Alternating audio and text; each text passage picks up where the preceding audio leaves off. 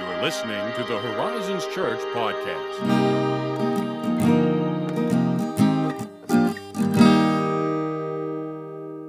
Greetings. Hello. Bonjour. Buongiorno. Buongiorno. Buongiorno. Thank you, Brad Pitt. Thank you. I don't speak Italian. How are you this morning? Feeling just fine. Just fine. That's good. That's good. Yeah. I was relating to you before we started recording that as of this recording, I mowed my lawn for the first time yesterday. Dang. After work, mowed, trimmed, weeded, and had the first fire of the year. Oh. A little fire pit in the backyard. That took a turn from possible misery to a delight. True delight. Yeah. Yes, it was lovely. And it also got very windy, which is funny because, It did. it was very calm and we were enjoying the fire. And then all at once, it was just like, For real. embers and, Oh, wow. made the wood burn a lot quicker, I'll tell you that. Yeah, I'm sure. Got crazy. Wow, what do It the was girls fun. think? Oh, they like it. That checks A out. little too much. Oh, no. Do you know what I mean? So Yeah, they Anna, want to put stuff in it. Yeah. Yeah. yes. It's very and, cute, and Morgan is like, though. Yeah. I remember I'm so a little, clearly. yeah. Like, Anna's like, you want to put this in, and Yes. this in, and this in. like, Yeah. yeah. And I'm probably a little too lax, honestly. I'm like, yeah, they'll be fine, you One know? day it'll be your like Apple Watch or something like that. And you're Yeah. like, wait a minute, what? You're a pickpocket and a I don't know. Yeah, like, why are you throwing that in? Oh my gosh, my wallet! That's very familiar though. That was me in a lot of ways. I wanted to play with a fire. Yeah. And look, moral of the story, you can still turn out reasonably all right. I did not become an arsonist. He did not become a pyromaniac. Yeah, it's fine. I could still enjoy it, but I didn't commit crimes. Yes. There is just something fascinating about fire, you know? Yeah. I mean, what else do we literally gather around and just stare at I was gonna and say, talk? yeah, you can and we're just- like, oh, that's cool. It's a whole event. It's a social event where we're going to gather around, watch this stuff burn, and talk. Yeah, you can just stay for hours. Yeah. It's you know? it's strangely mystical. It is. Yeah. It is. There's a reason that lots of those old pagan religions, fire and wine. Fire and Gosh, wine, oh. you know? I can only imagine where that leads. Crazy naked dancing, you're right. Oh, that changes things. It does change things, but you're doing well. I am doing well. I am doing reasonably to remarkably well. Wow. There's a range. That's kind of a range. That's like not a small range. I mean, reasonably to remarkably. No, I That's didn't know what words I was going to choose as I chose them. good They were- alliteration. Yeah, but that really what it came down to is which thematic R words would come out, and that was it. No, mildly tired, but feeling pretty good. mildly tired. Yeah, Yeah, that's just how it is sometimes. that's just how it is. Yeah, Zach was telling us about the yeah. tired receptors. I don't know what those are called, but I don't the know things either, but I have heard of this. I don't think I have the strength of will. Basically, if you're listening, and if you're a coffee drinker like us. Oh, yes. We haven't if you talked about didn't know. coffee in a long time. Yeah, sure. So we're overdue. Definitely. Like the caffeine, it blocks, I'm going to use some slang terms here, your tired receptors. Yes. Because I'm not even a tiny bit interested in trying to memorize the medical term. But I mean, that's what it does. It doesn't it doesn't feel you the way you think it does. It blocks your brain from understanding that you're tired, which I love. That's great. Yeah, very I'm all for helpful. that. But if you wait like 90 minutes after getting up, it's going to be a better time for you. You don't get the crash afterwards. It's, but do I care? Because guess what's always available? More caffeine. More caffeine. That's right.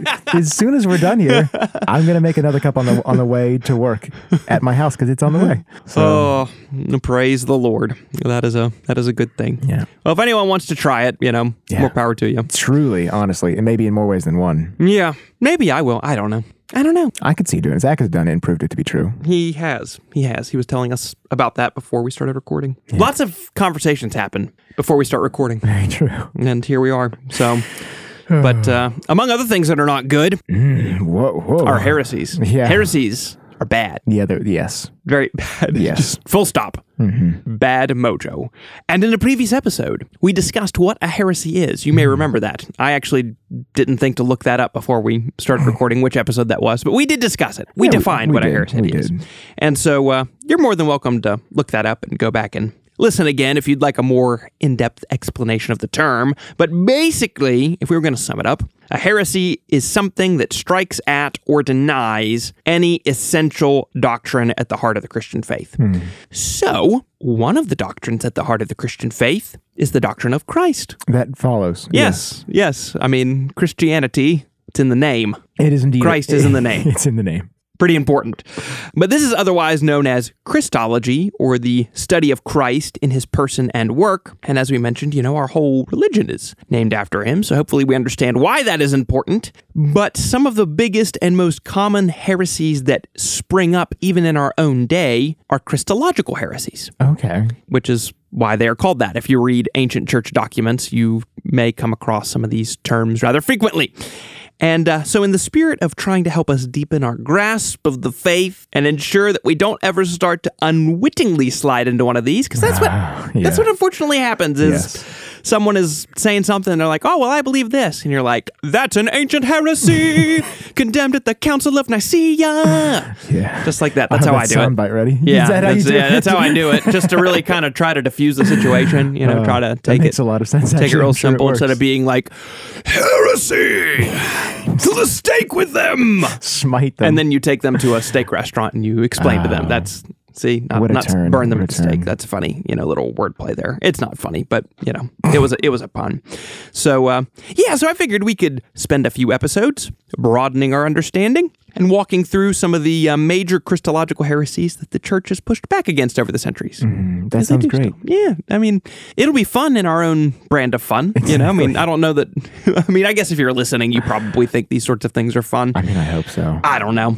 Pretty much, to start out, all of these originated early on in the church's history, but they do continue to show up under different guises in the modern age. Okay. Here's some real crossover. Like some of the cults that we covered in previous episodes ascribe to some of these heresies. Wouldn't you know? That's the problem, is why we don't think of them as Christians. So I can almost guarantee that if someone begins expostulating about some new Christological truth they've just discovered, they're like, wow, this is radical and brand new. 9 out of 10 times, that's just going to be one of the ancient heresies. Dang. I mean, I'm not going to commit and say every single time, but likelihood is if you're like, wow, this is just totally radical and new. No, it's not. Okay, right. It's definitely not.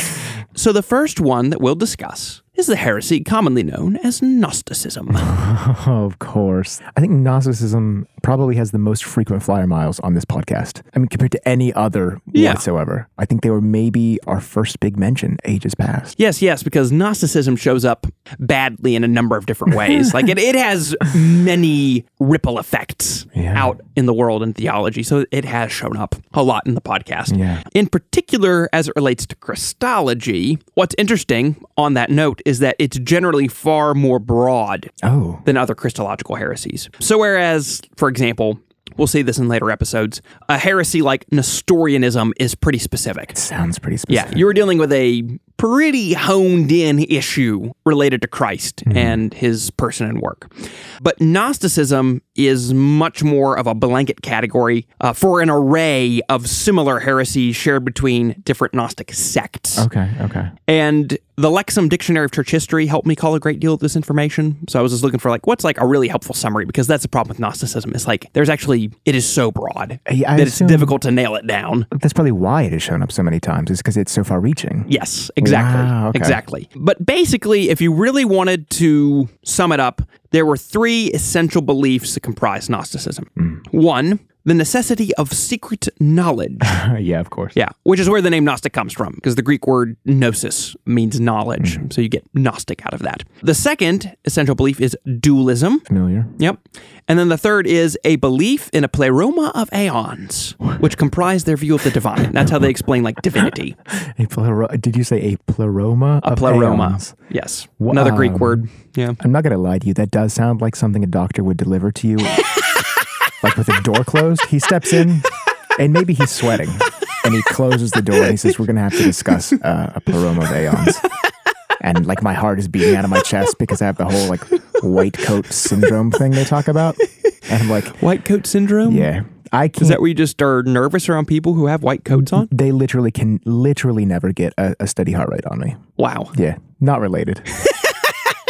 Not related to Do Gnosticism. you have a pleroma of aeons? Dun, dun, dun. Yes. So anyway, we're going to get into each of these essential beliefs in case you had questions. You're like, what kind of dualism are we talking about? What the heck is a pleroma of aeons? It's not a medical disease. It might be a mental one, depending on like your belief.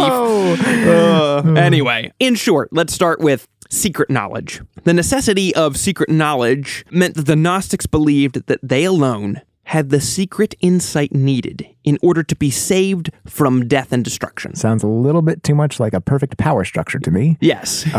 Is this like with a whole secretive, indiscernible angle to this? Is that anything like numerology or coded messages and so on? There would probably be some sects of Gnosticism where you'd find stuff like that, but I think in the majority of cases, what you're dealing with is just like, oh, we're going to impart to you the secret teachings. And what separates this brand of exclusivism from like something like the Christian brand, because like we're going to say Christianity makes available to us the only way to be reconciled to God. But what distinguishes Gnosticism is that you don't get access to the secret Gnostic knowledge until you join their merry band through their lovely little rites of, initiation.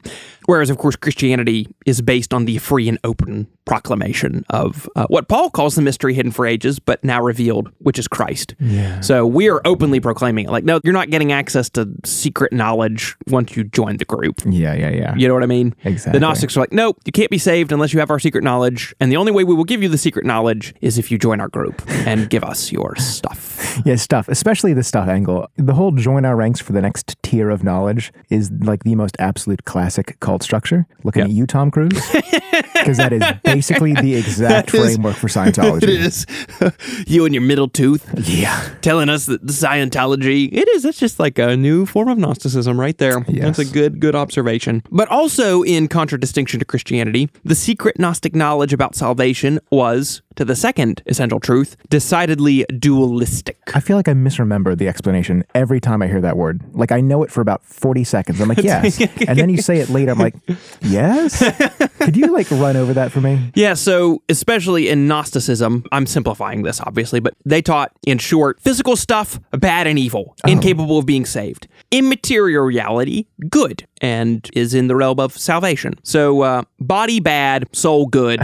There's a really strong evil pole and a really strong good pole, and they're basically like equals duking it out. Okay, so the flesh is like an evil carbon cage that we need to escape. Yes, precisely. Why is it called dualism, like as in two things, as opposed to dualism as to fight? That's interesting. What if we just make that a play on words, where it's like, man, that's actually, there's a helpful way to remember it. Yeah. Dualism, not just two things, but like duel, like dueling, where it's like good and evil are equal opposites, dueling against one another, flesh against spirit, etc. Now, don't be confused about that either, because Scripture makes contrasts, of course, between good and evil, flesh and spirit. Yeah. But again, Gnosticism is a very particular kind where it's, again, we're going to say good and evil, like God and the devil aren't equal counterparts. Right. Like Michael and the devil would be like equal counterparts. Like God is so transcendent. His goodness absolutely obliterates evil. It's not even close. But the Gnostics in particular, very much about the dualism between physical material reality versus spiritual immaterial. And they're going to say all the physical stuff, matter, bad. Yeah. All bad. So in essence, that means only those who have the divine spark could become entirely spiritual and shed their physical bodies and be saved. That's how you're saved. I bet you could trace some of that to the Heaven's Gate cult if you tried hard enough. The whole like trying to escape your bodies and like jump ship to the meteorological alien comet thing. I laugh, but that's so sad. It is, though. It is. But yeah, I agree with that. I think that very much is another manifestation of modern day Gnosticism. Lastly, their view of the divine, of course, is rather strange, based on, even the way they talk about. Surprise. Yeah, the pleroma of aeons. And here, because this is just so weird, and I'm like, I can't explain this any better in my own words, I don't think. So I'm just going to quote the Lexham Survey in full. Within the hierarchical structure of the aeons, several pairs of aeons inhabited the true spiritual realm, with the highest being the supreme God, who is entirely transcendent. However, one of the aeons, named Sophia, or wisdom, sought to know the supreme God more fully. Unfortunately, in her failed efforts, she produced the demiurge, a twisted and semi-divine creature who lacked a full understanding of the pleroma. It was this demiurge who then created the physical cosmos.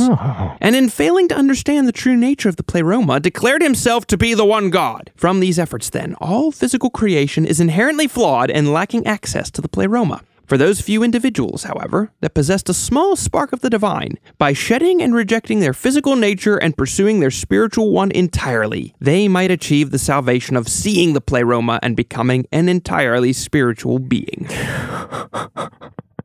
There's a whole mythology here. There is, literally, yeah. I do not want the Netflix adaptation.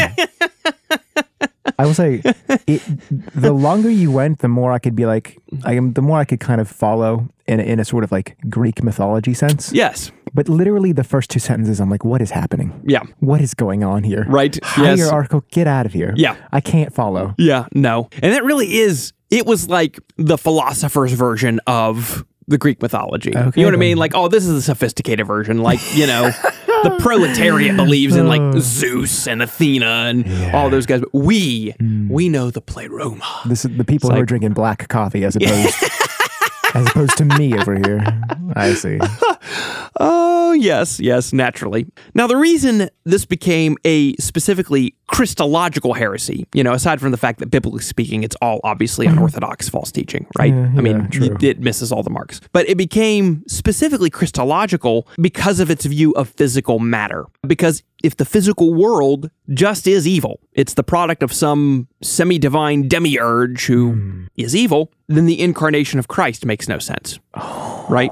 What? I didn't even consider how far-reaching that would be. Yeah. That's weird. Yes. And that sort of started to sneak into the church really early on. The church father Irenaeus of Lyon dealt with Gnosticism rather forcefully in his book called Against Heresies. Straight to the point. Yeah, he's like, title says it all. Yeah. And you can find that for free online, basically, if you're interested in reading more specifically his take. But we also see the Apostle John addressing this sort of false teaching. For example, we read in 1 John 4, 2-3, "By this you know the Spirit of God. Every spirit that confesses that Jesus Christ has come in the flesh is from God. And every spirit that does not confess Jesus, i.e., he did not come in the flesh, is not from God. This is the spirit of the Antichrist, which you heard was coming and now is in the world already." So right there, I mean, basically within the first century, you see this sneaking into the church where, you know, you probably had some, even in a situation where you had like a convert from Gnosticism who would be like, oh, well, obviously, yeah, I mean, Jesus is Lord, but I mean, come in the flesh? No, like material stuff is bad, you know, maybe even misreading some of Paul's letters about the flesh. He's like, oh, like, look, see, Paul said the flesh is bad. Like, well, no, he doesn't mean flesh like that. Right. He doesn't mean physical matter. He means your sinful nature, you Neanderthal.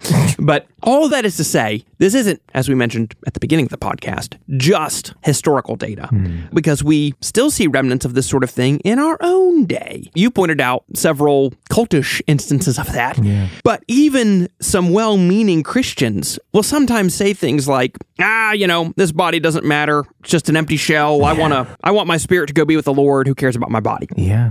That's Gnosticism. I've heard that many, many times over the years. In fact, there's probably, like, maybe not that verbatim, but here and there, times that I've probably myself held some, like, negative views of, like, these carbon gauges. Yes. Yeah. No, that's right. And I want to say, granted, when we die, our spirits do leave our bodies and go to be with the Lord, which is infinitely better than anything we know right now. But that's not the end of the story. I'm always at such pains to remind people of that. One of the key articles of the Apostles' Creed, and that shows up all the time throughout Scripture, especially in the New Testament, is the resurrection of the body.